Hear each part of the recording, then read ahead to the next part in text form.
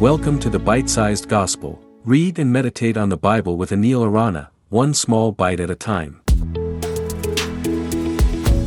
Hello and welcome to the Bite-Sized Gospel. Today we will reflect on John 8:54-59. Listen. Jesus replied to the Pharisees, "If I glorify myself, my glory means nothing.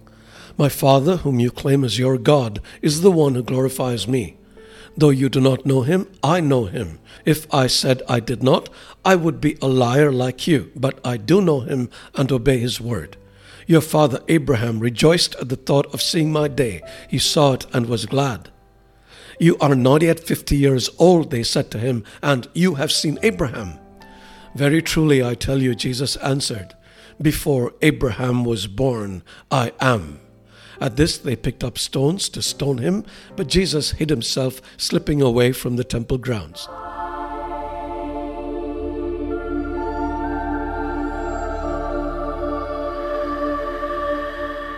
In his continuing conversation with the Jews, Jesus said to them, your father Abraham rejoiced at the thought of seeing my day.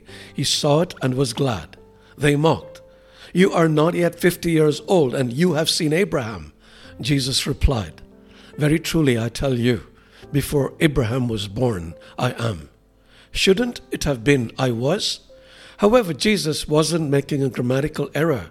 He was proclaiming his identity, and to his Jewish listeners who knew Scripture, even if they didn't understand it, it was scandalous. They picked up stones to stone him. Why?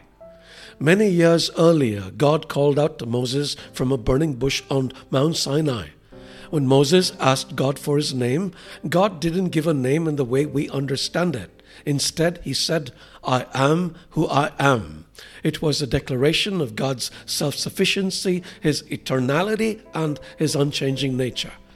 By saying I am, Jesus was identifying himself with the God of Israel, the eternal and self-existent one. This was not just a claim to divinity.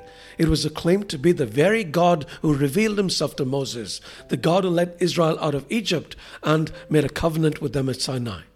It's no wonder that the Jews wanted to stone him. From their perspective, this was blasphemy of the highest order.